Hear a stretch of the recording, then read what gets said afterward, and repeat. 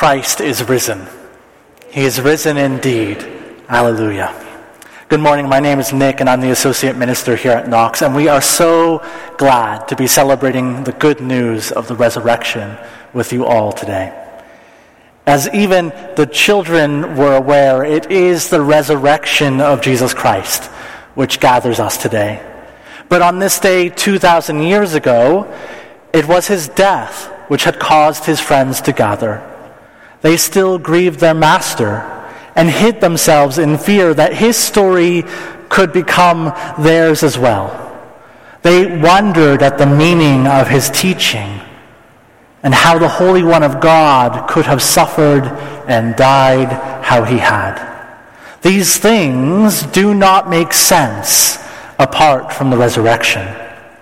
So at sunrise, two women, Mary and Mary, go to the tomb, and before they even reach it, they experience the earth shake and an angel rolling away the stone and sitting on it.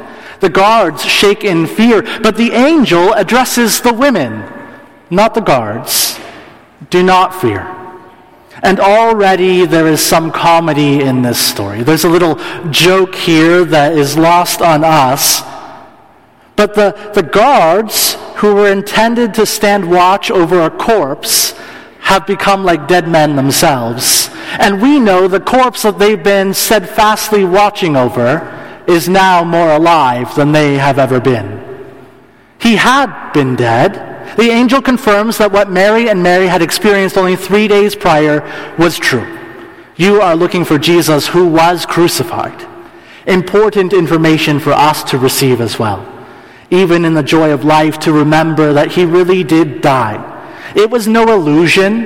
It was no trick. It was not a misdiagnosis of the situation. He had been dead and buried for 3 days. And now Jesus Christ, who was crucified, is not here, for he has been raised. Come, see the place where he lay. Women are invited to be the first witnesses of Jesus' resurrection. This may not faze us who have a gender-balanced cabinet in government and are accustomed to women having equal rights and, importantly, an increasingly equal voice in our society. But this was not the case in this culture or this time. If you wanted a credible witness, somebody who other people was going to believe, and if you certainly wanted them to believe something as outlandish as resurrection from the dead, well, you didn't ask a woman. But this angel did. The angel tells them to go look where he lay, tells them to go and bear this good news to the disciples. Mary and Mary are the very first people to proclaim the joyful news to the world, against all odds, against all cultural expectations. And even in this very small thing, we can begin to see the meaning of the resurrection of Jesus for the whole world. That a new order of things is already being born. That the way women are valued is being restored. And all the forgotten and the oppressed of the world will also be raised up because of this man who was innocent and suffered and died and was first raised for them. This means it also changes the world for those disciples of his who are gathered in fear. Do not be afraid is the refrain of angelic visitor and Jesus himself. And fear has no place in light of the resurrection. Death could not hold Christ, and darkness could not overcome him. So then, if the Lord is our light and our salvation, whom shall we fear? And if the Lord is the stronghold of our lives, of whom shall we be afraid? As a church over the last 6 weeks, we've been considering the way of the cross. Because Jesus says these hard words to his disciples. He says, if anyone wants to be my disciple, they must deny themselves, take up their cross, and follow me. And that sounds like a frightening thing. The cross is no easy thing to bear. In fact, judging by the reactions of his closest friends when he was arrested, it seems that nobody can actually carry the cross. That even though these people were taught directly by Jesus, they were still unable or unwilling to see his mission through, to be his disciple to the very end. And that's true. They could not do this. We cannot do this before the resurrection. Resurrection is the thing which makes the way of the cross possible for us all. At the Last Supper, Jesus told his friends that where he was going, they could not go. And this was because he would be making the way for them. Until he died, death, it always and only meant death. Even for those very few stories in the scriptures of people who were raised from the dead, it was always just a temporary reprieve from the inevitable. They always died again. But when Christ dies, death dies, and life is given even to those in the grave. Jesus is the way to the Father, and Jesus is the way to life.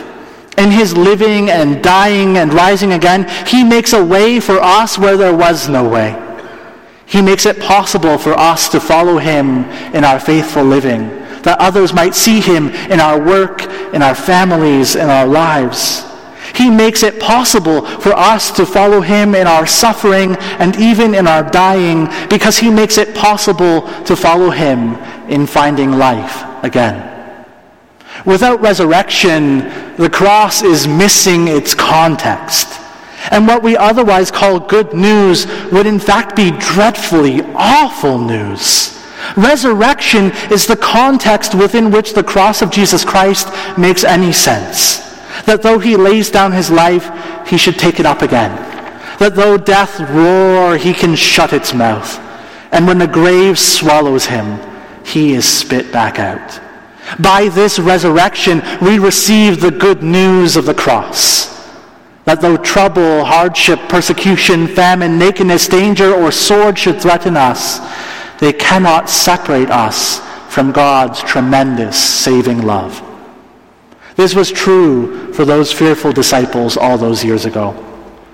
They did not make it to the cross for fear that it would be their end. But Christ shows us that the cross, it does not end in death. Rather, it ends in new life. And their fear does not mean that they will be sent away from him. But in resurrection life, he embraces them again. He says to Mary and Mary, "Go tell my brothers." He doesn't say, "Tell my servants." He doesn't even say, "Tell my friends." He embraces them as closely as he may. "Go tell my brothers."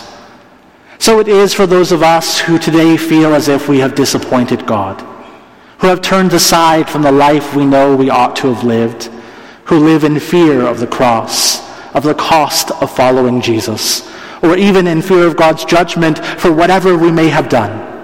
Today, Christ says again of you and of me, "Go tell my sister.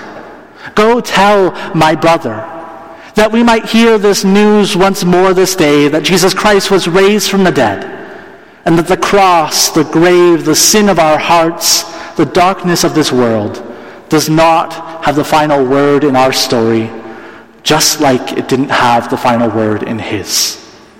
By this resurrection, we are invited to enter into the gospel message, knowing that the power of hell has been overcome, and the grave has lost its sting.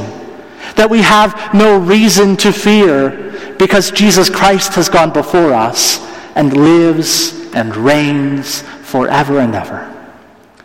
More than having gone before us, because he lives today, Christ is with us even now. In whatever joy or sorrow we know, no matter the depths of our pain or grief, Christ walks beside us on the way of the cross, reassuring us again and again, "Do not be afraid. See, I am the first and the last, the living one. I was dead, but now, behold, I am alive forever and ever, and I hold the keys of death and of Hades." At first, the disciples feared that Christ's fate might become their own. This is what they were afraid of. But because of the resurrection, we need not fear that. Rather, we should hope it. This is the change that has happened. From fearing that our fate might be as Christ's, in resurrection we now hope our fate would be as his. This should be our greatest hope, that we might be united to Christ, that we might know life that extends beyond all suffering, even beyond death, and that pours out into all the world. Yes, the resurrection life of Christ is offered to us this very day, not only for us that we might know it when we have died ourselves, but rather each moment as we die to ourselves, that we might follow the example of Christ and choose to live for the sake of others. And in dying this death, we might live his life until that day when his life is fully and completely the life of all creation. To each of us this day, Christ once more says, do not be afraid. Do not be afraid of the cross or the grave. Do not be afraid of the God who rolls away stones or raises up the dead. Do not be afraid of the light which casts out even your sin. Do not be afraid that the risen Lord might turn from you if you turn to him. Do not fear. It is for you that he died, and for you that he rose, and for you that he is coming soon. There is no fear in his love, but perfect love casts out all fear. On Friday, we remembered that by his death, Christ has destroyed the gates of death. But this is not enough for us to follow him and go where he goes. So take heart, because in his resurrection, Christ has opened the gates to paradise.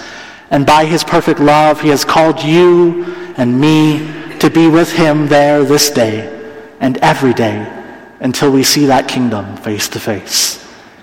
Jesus Christ is risen today, and because he rose, so will you, and so will I, to the glory of God. Do not be afraid. In the name of God, Father, Son, and Holy Spirit. Amen.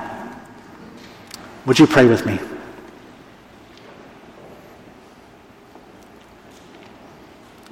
Jesus Christ, you are the first and the last, the living one. You died, but we see today that you live and reign forever and ever. Help us to follow you in this way of the cross.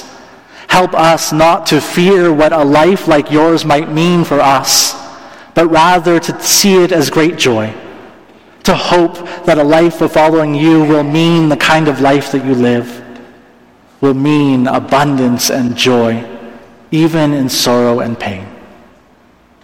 For those of us who are afraid that you will not receive us how we are, that you will not forgive our many sins, we pray that you would speak to our hearts once more this day. Do not be afraid. And that you would help us to tell your brothers and sisters still that you have been raised, that there is no need to fear, that life is coming even up from the grave, that life is coming for each of us. We pray this in your name and for your kingdom's sake. Amen.